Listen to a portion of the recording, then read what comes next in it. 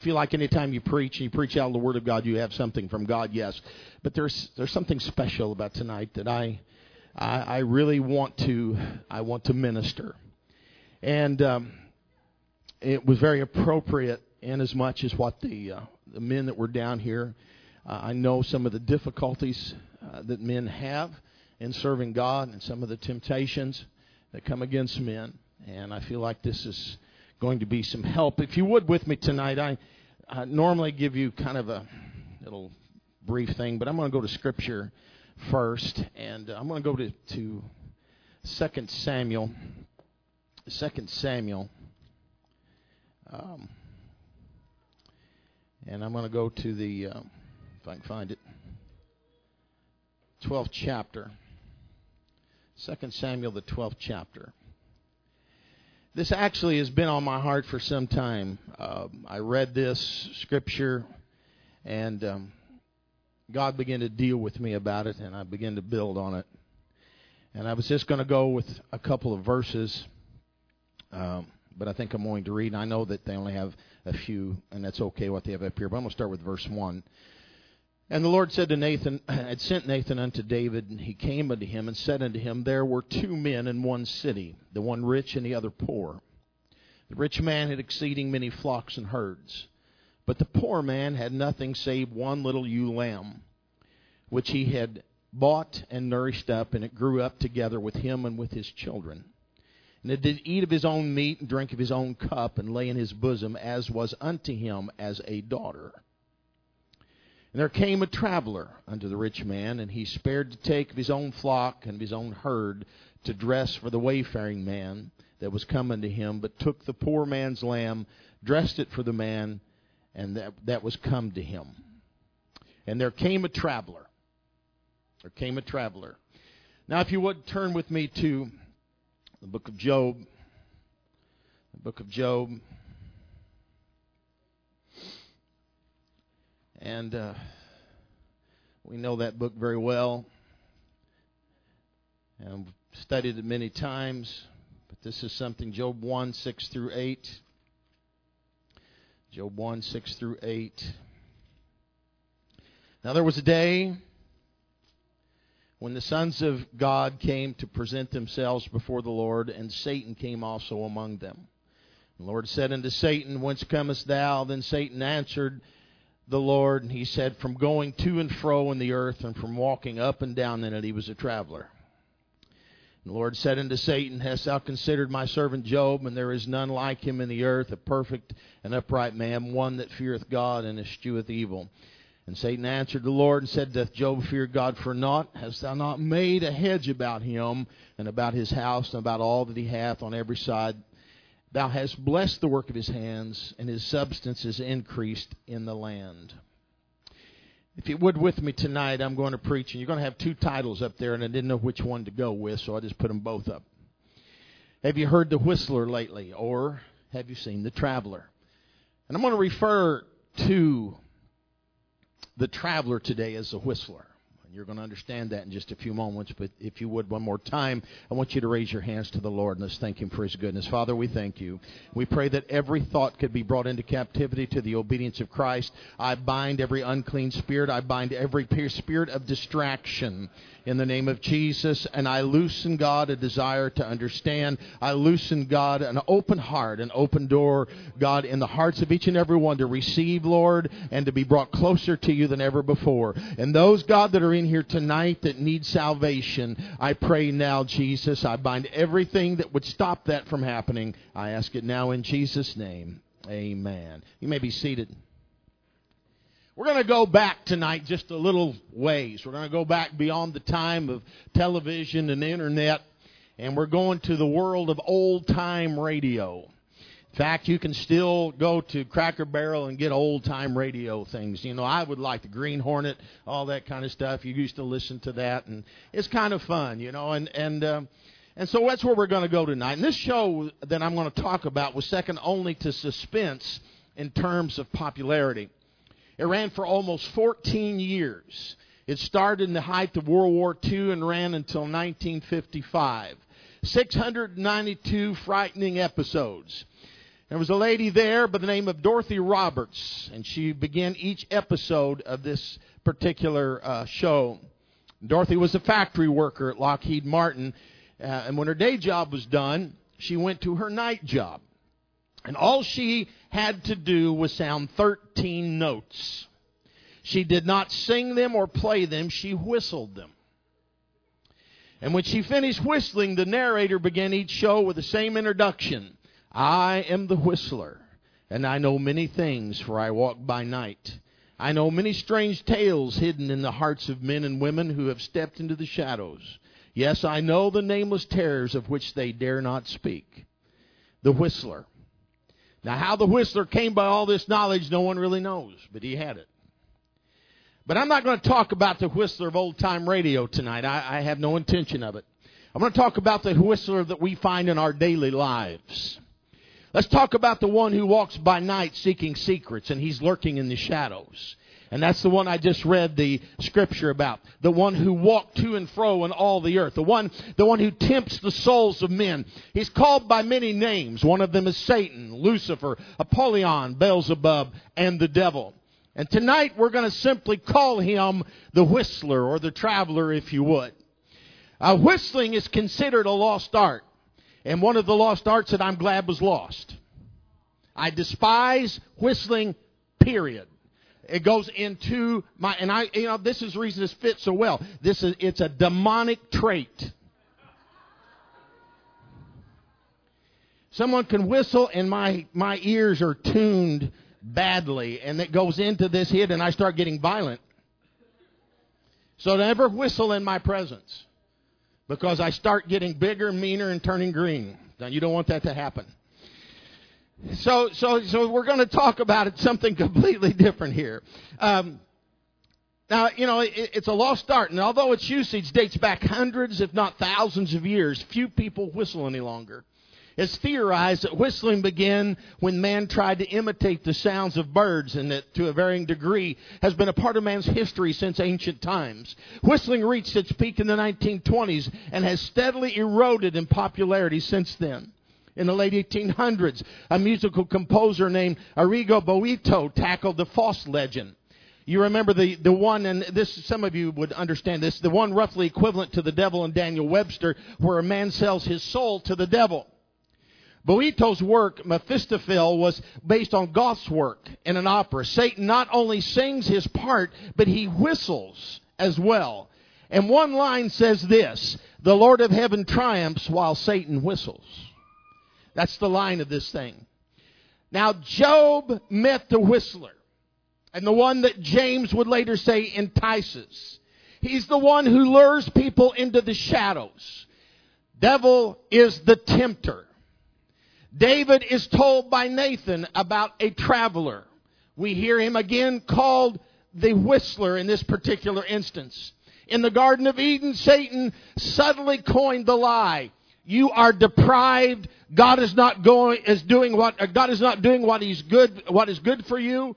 And from that faulty premise, the tempter has whistled monotonously but effectively most of human history. It's the same old tune. It's the same old whistle over and over again. God doesn't like you. You're being deprived. Look what you're missing, especially when it comes to younger people. Look what you could be doing out there. You could be having a good time. You could be out there getting drunk, having a good time with your friends, getting on drugs. And it goes on and it goes on. It's the same old tune that has been whistled for 2,000 years. But I'm here to tell you that we are having a good time. Nobody gets to do what you did here tonight and walk away from this place full of the Holy Ghost, full of the joy of the Lord, knowing that you're ready to make it to heaven, knowing that you've got something greater waiting on you. Praise God. On occasion, the whistler has unparalleled access to tempt one of God's children.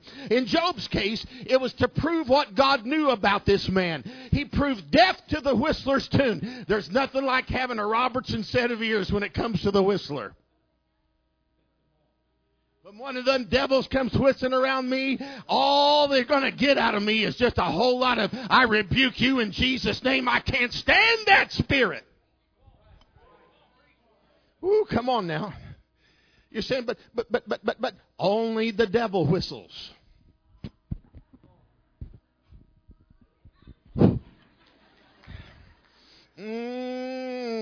Come on now. Only the devil whistles. And you know, Job was able to turn a deaf ears. Others like Joseph and Jesus were unmoved by the whistler, but David was taken in. Somehow, the other two tuned out the whistler. They were impervious to the song that he was whistling. Now, the radio show went off the air half a century ago, but the whistler started long before then, and he has not given up. He's still whistling that same old tune, still trying to bring people under his spell, still trying to get men to give in to the lust of the flesh, still trying to get women to give in to the lust of the flesh, still getting children to go out and be the way and do the things of the world. But I'm telling you that we've got a tune in our hearts that is much bigger, much greater than anything that the devil can ever whistle. Listen, I don't need a whistle. I got a song in my heart. I may not be able to sing it very well. I may not be able to sing it very loud, but I got it in my heart, and it's going to drown out the tune of the devil that's trying to tempt me. Praise God.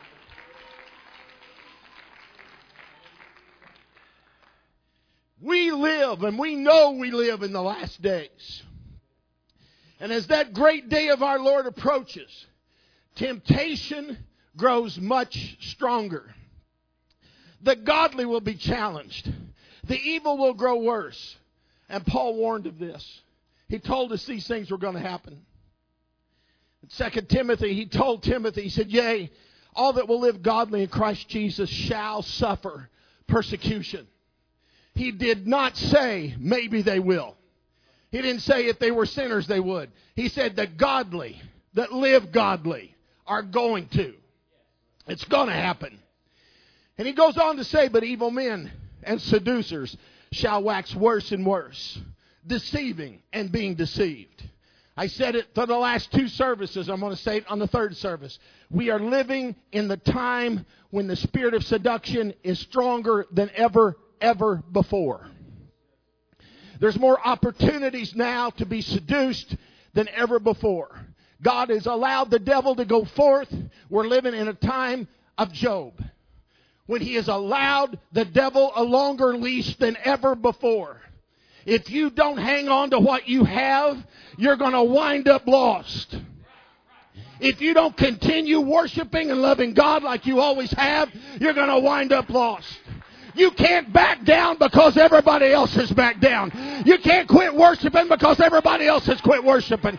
You can't quit singing because everybody else has quit singing. I'm going to give God the best I have, because in this last day, I can't afford to give up.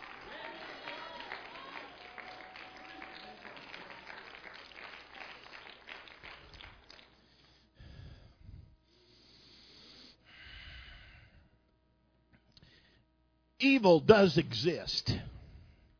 And like apples, people can go bad. And they're not good people doing bad things. There's bad people to the core, all the way through. They do things contrary to godliness, and they're getting a whole lot worse. The whistler renders a tune in many formats. To some, it plays silently in the dark caverns of evil hearts and minds. The toxic pool where hatred dwells grows more violent all the time. The infernos where smoldering rages and tempers are growing hotter. The graveyards where jealousies lie grow ever crueler and crueler. Above all, the tune of the whistler is heard as he walks by. I guarantee you tonight that in the midst of all that has happened in this church this evening, that the whistler has walked by a few people. I guarantee you that he's tried to get you to listen to his tune. And one of the things that he whistled to you was, this is just not necessary. All that happened, all those men down the front, that wasn't essential. You're at the wrong church. Huh?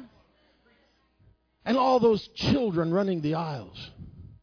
Why, that doesn't happen in a church. In fact, the churches I've been to, there's no children. I wonder why. The children are not allowed to worship there. They're not allowed to be touched with God. Well, they don't understand what they're doing. Well, give them a chance to understand. You know, you can answer the whistler. You can answer him. And he renders it in all kinds of different formats. Chat rooms. I'm not going to say I'm not going to say a word about Facebook being ungodly, nasty, and terrible. I will not say it tonight. Chat rooms are bad. Bars are worse. And they all beckon to those that are unfaithful. Hollywood shows a never-ending supply of vices. Drugs are available to those on the corner.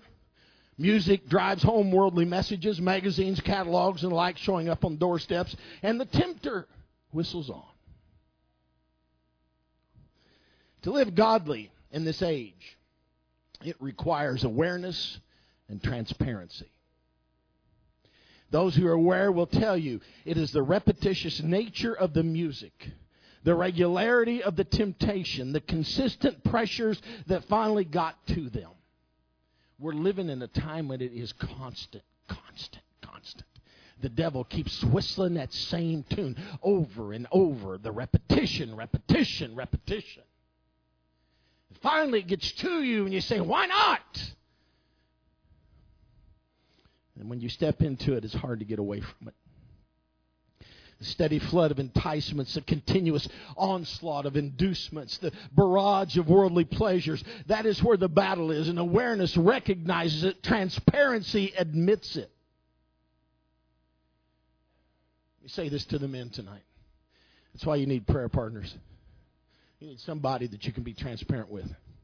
You need somebody that's going to back you, that's going to have your back, and you can tell them, say, I'm hearing this all the time. It's starting to get to me. I need you to pray for me. I need you to put your hand on me and tell me that I can make it. I need that. I'm tired of this constant bombardment. The whistler keeps whistling. He keeps whistling. He's repetitious. That's what drives me crazy about whistling. It's the repetition. Same old strident, shrill, nasty thing in the ear. And that's exactly what he does. At the close of Revelation, when Jesus has said for the third time that his coming was soon, everyone responds, Amen, come quickly, in Revelation 22:20. The godly recognize little confidence in the flesh. They are aware and they are transparent. That's what they're saying here. All right, amen. Come quickly, Lord Jesus. I want you to come. We need to be transparent that way. I told Brother Fox a while ago, I said I want him to come more. It's like I was saying this morning. That's my hope. I want him to come more now than I've ever wanted him to come in the past. I want to see my family go to heaven. And I know what the whistler's doing out there. I know. I want to take as many as we can. But I'm telling you, if there begins to be some kind of an excitement, some kind of knowledge of the coming of the Lord, it's going to push us out. It's going to make us go out and do more than we've ever done before and reach our families and quit backing down when we don't need to back down.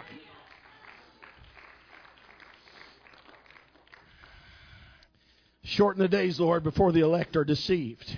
The whistler plies his craft as never before. He knows his time is short. And short of plucking out eyes so that we cannot see, and short of stopping our ears where we cannot hear, how can we learn to deal with the whistler? How can we learn to deal with temptation? We need a primer on temptation. Knowledge is power. James 1:12-15 says, Blessed is the man that endureth temptation, for when he is tried, he shall receive the crown of life, which the Lord hath promised to them that love him. Let no man say when he is tempted, I am tempted of God. For God cannot be tempted with evil, neither tempteth he any man. But every man is tempted when he's drawn away of his own lust and enticed. Then when lust is conceived, it bringeth forth sin, and sin, when it is finished, bringeth forth death.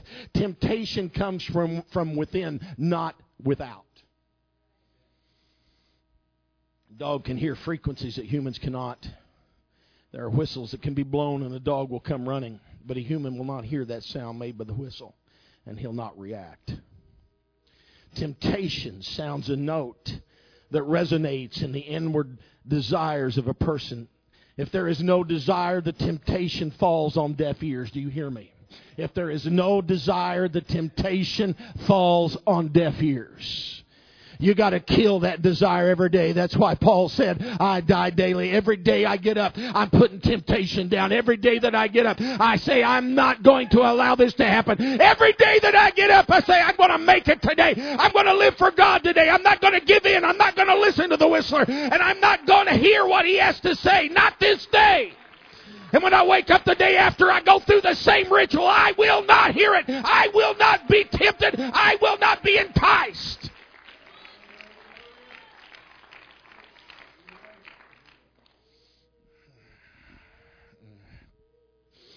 My God, my God. The worsening condition of the world will not affect us unless its message appeals to some kind of unbridled desire on the inside of each of us. Whether it's what our flesh wants, what our eye sees, or our quest for self-exaltation, the world cannot allure us with a desire that is not already within us. Remember that. And at times we can remove the source of temptation by relocation, but most of the times we must address unconquered desires within. I want to tell you something. If you don't get anything else, you better get this one. You're not going to get rid of some kind of sin that you keep giving into by changing churches. I can't run from what I am. I cannot run from what's in here. That's the problem with, forgive me, God, Bloomington. Because nobody ever deals with sin. They just move somewhere else and take it with them. Thus, we have a whole bunch of Ichabod going on. And if you know what Ichabod is, ask Brother Hill later. We have got to understand, and if we're going to make it to heaven, any of us, we have to deal with what's on the inside. If temptation is here in this church, I got to realize that there's something inside of me that's wrong, that's causing me to be tempted, and I need to pray through it and get it broken.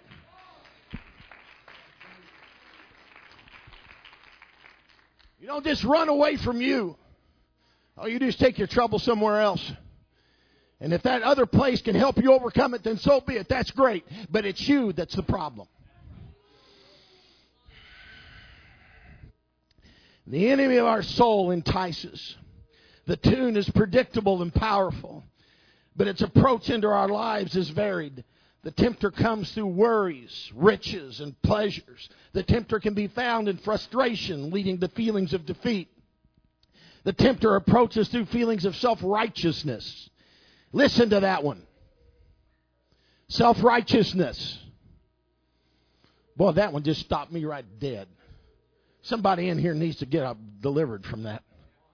Actually, there's more than one of you that needs to get delivered from that. You may be the greatest prayer warrior on the face of the earth. You may fast 40 days out of 39. You may come to every service and you may give tithes of 85%. If you do all that, you can come here to church. But if you're self-righteous, you can go somewhere else. That's good preaching, brother. Preach that. You can go somewhere else. Simply because I don't need somebody saying, look at me, because there's something wrong with you when you've got that. All that you do, all that you give, all that you are will never be of any value as long as you've got that self-righteous attitude. The tempter approaches through feelings of self-righteousness. The tempter comes through the fellowship of friends and family. The tempter comes through breaking our beliefs and our lifestyle. Go ahead, stop it. Boy, God, I'm telling you what, I have got some kind of spirit on me. I'm feeling good now.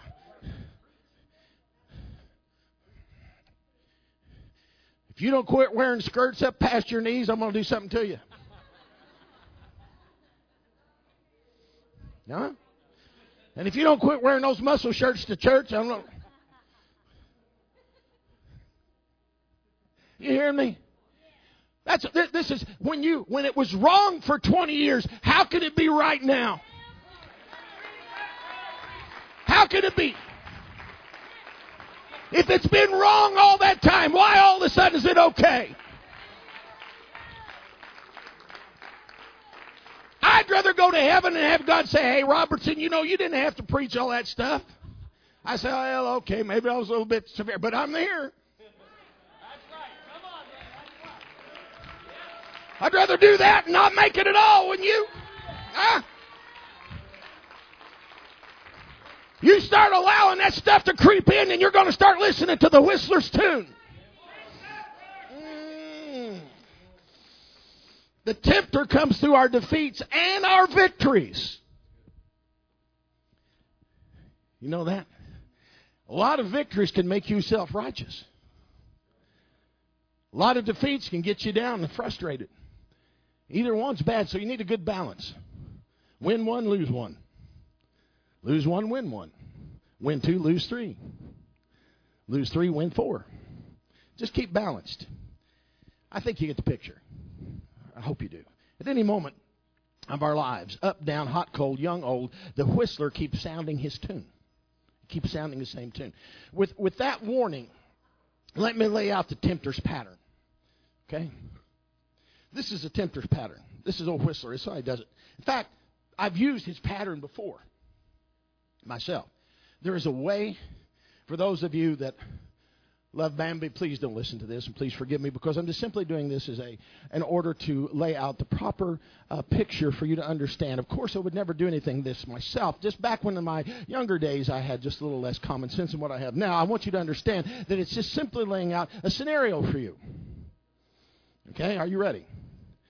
I used to trap raccoons. And you take a 5-gallon bucket and you put a conibear trap. Now, a conibear trap is a big square trap. It's got springs on each side, and you open that up. Now, I taught Brother Davis how to do this, and it worked very well for him. And you cut notches in that bucket, and you can put that conibear in there. Now, what this conibear does is when he sticks his head through that big square opening, he triggers that thing, and it comes down, and his poor little neck is broken. Well, what you do, and this is how the tempter works, he takes a bucket, puts a conibear in there, and he puts the right bait in the bucket. Now, for the raccoon, you put corn in there, or sardines. All right? You put that in there. You put the bait. And then you give it a peel. How do you do that? Take a little female coon scent. Sprinkle it around just like perfume. And that dude, he walks around, he smells it, and he walks over, and there he sees on the other side of that square trap that sardine laying out there, so juicy and vibrant. And so he's tempted. Then there's a response. He goes in, he gets his neck broke. It's the same way with us. Watch it, young men. Those ladies will do the same thing. They look nice. Oh, they got their hair done just right, and everything, and they put on the right scent, and you walk a long way to come to church. You look at the total picture. You get too close and go whap. Your neck's broke. Next thing you're doing, you're standing before me, and I'm up here shaking my head, saying, "Do you? Will you?"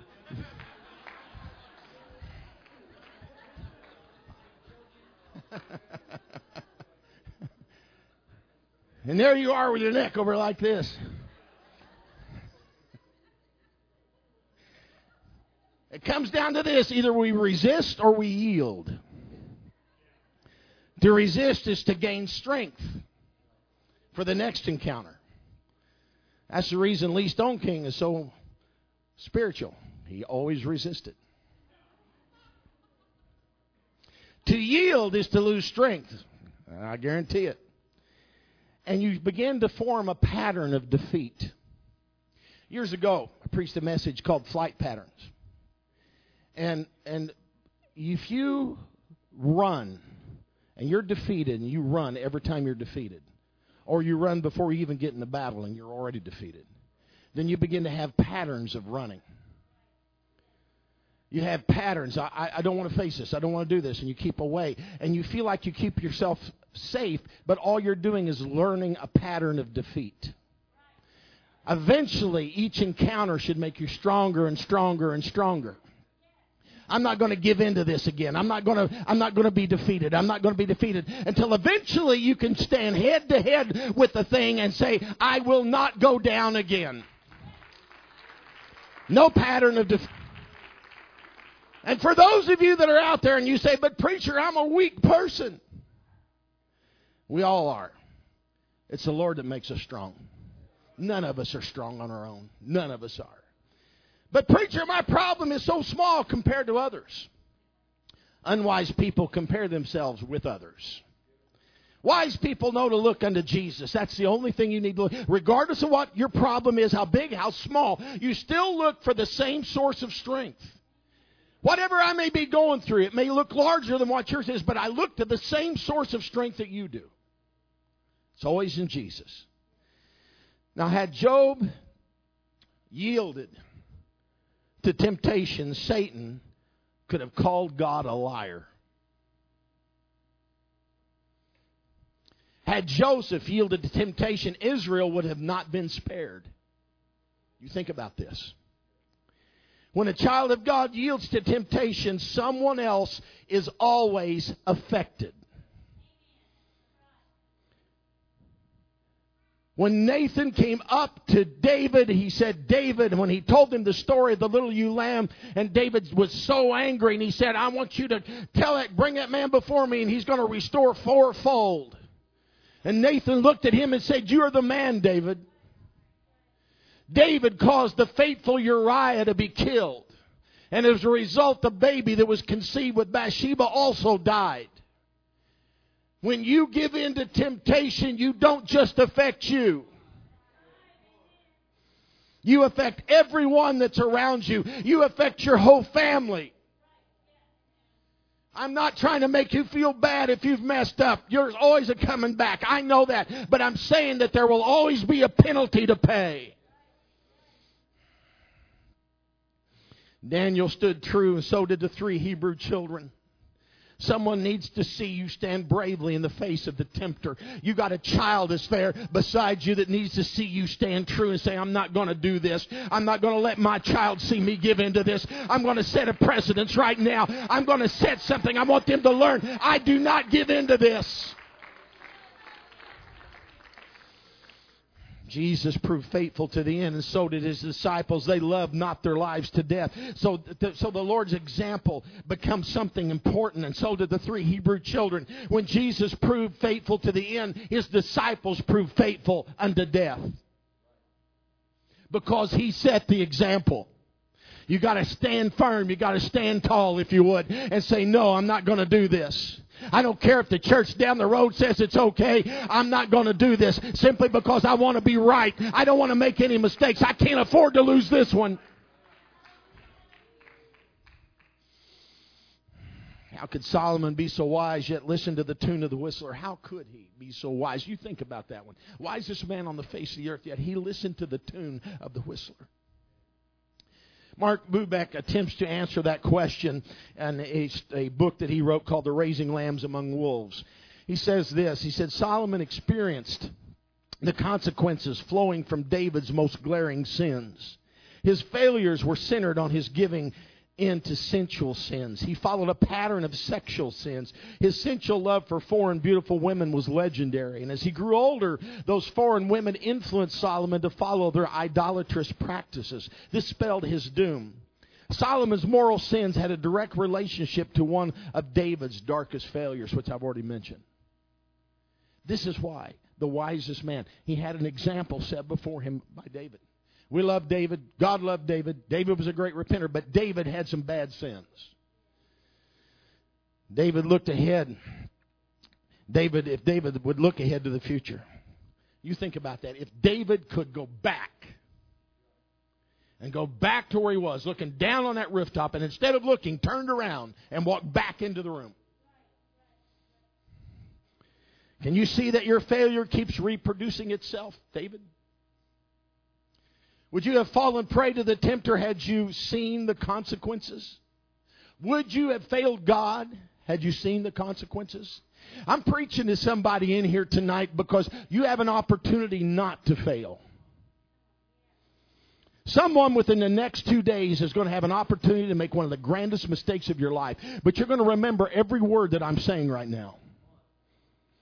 I say this in a spirit of prophecy. This is exactly what's going to happen. And when this happens and when you overcome, I want you to come to me and restore virtue that I've just given to you. Ask yourself that question. If I knew the results of falling prey to temptation, would I stand true?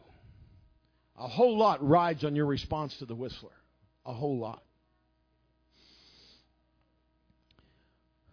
So what do we do? What do we do when the whistler comes? When the whistler comes around, how do I handle this? The hedonist. Now, the hedonist is a pleasure lover. And he says this. He said, if it feels good, do it. That's how the whistler affects him. Whatever feels good, go at it. The stoic, the rigid, says, I can overcome through willpower. That's not going to work. Not the Christian. The Christian shouldn't say or even think that way. The Christian knows the gain of resistance and the cost of yielding. Resist the devil and he'll flee from you. He knows the gain of resistance. When you're resisting, it never feels good. It's after the resistance is done that it feels good. Christian knows how God hates sin. He knows the victory that can be found in Jesus. He knows that. He does not run from temptation. He runs to Jesus. That's the key. It's not a running away. It's a running to. I can't run far enough to get away from the whistler, but I can run to Jesus and instantly be out of that whistler's presence.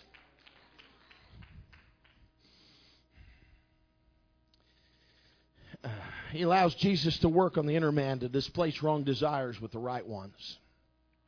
Job did not deny God. Think about this as the music comes. To deny Him in the here and now is to be denied in the there and then. We stand on His word. We trust in His faithfulness. We're quick to confess failures. We don't toy with temptation. We radically excise it. We're ready to call on heaven for help, and we endeavor to be full of the Spirit. When Martin Luther was asked how he overcame the devil, Martin Luther replied this. He said, when he comes knocking at the door of my heart and asks who lives here, the dear Lord Jesus goes to the door and says, Martin Luther used to live here, but he's moved out. Now I live here. Now when the Lord fills our lives, Satan has absolutely no entrance. You think about that. If God fills your life, there's no place, no way for the whistler to get in. So whenever he knocks on your door, who's going to answer the door, you or Jesus? Jesus, as we stand, was tempted that we might have the victory. He was tempted that we might have the victory. The tempter came to Jesus after a mountaintop experience. The whistler came when Jesus was physically weak. The tempter came when he was alone. The whistler came again and again. Yet the Lord triumphed while Satan whistled. There's always a triumph that we can have. You let him whistle. Let him make all the racket he wants. I am going to triumph. I am going to win. We always win. We always can win. So let me ask you this as your heads bowed here tonight. Have you heard the whistler lately? At first he tells you that just once won't hurt. Then when you fail, he tells you that you might as well give up. You're a failure. The whistler, my friend, is a liar. And he's the father of it. And I'm going to open this altar tonight for someone who is so weary of giving in over and over and over again. So tired of being tempted into sinning one time after the other. I know what I'm saying may turn a lot of people away. But there's somebody out there that is honest enough to say to themselves, I want to make it to heaven. I want to be filled with God's presence and Spirit. I want to repent of my sins. And there's saints out there that are tired of giving in over and over and over again to the same problem, the same sin, the same ungodly desire. You're weary of that. Tonight is for you. I know someone in the future, in the next couple of days, is going to face something that's going to be difficult. And you can, if you take this strength with you, overcome it. But I'm telling you tonight that if you want to have that strength, if you want to be an overcomer, this altar is open for you. This altar is open for you. Come if you want something good from God. Come if you're weary. Come if you're weary. This altar is open for you. Only for those who really want it. Only for those who really want it. I want the ministry to get down and begin to pray for some people. I'm tired of being overcome by the desire and the lust and the ungodliness. I'm tired. I'm weary of it. There's others that are here tonight that need to hear this. They need to give in to what God is trying to do in their lives. They need to allow Jesus to do something wonderful for them. There is a strength that can come through the Holy Ghost when you begin to confess it and say, God, I really want to be overcome. I know that this familiar sin is a part of the familiar spirit that I had from the very beginning. But I can overcome through your strength. I need to come to you and completely devote myself, give myself to you. Spirit, soul, and body. I want to be completely given over to you. It's not a matter of this making a decision and hoping that you're going to be an overcomer for the rest of your life. It's something that you say, I am going to do this every day. I'm going to do this until I can stand in the face of the whistler and tell him with every bit of sincerity in my heart, I am no longer going to give in to the tune that you're playing. I am no longer going to listen. I'm going to be an overcomer. I'm going to be an overcomer. Pray and believe God like you have never prayed and believed God before. And if there's anybody here this evening that feels like you're the one that I just spoke to within the next couple of days, and I just feel led in the Holy Ghost to say this. If you feel like you're the one that I just spoke to, I want you to come over to this set of steps. I'm going to walk over there and pray for you to have extra strength. Only if you feel that you're that person, would you come over there? Lord, bless you. As the singers begin to sing, this altar will remain open for you.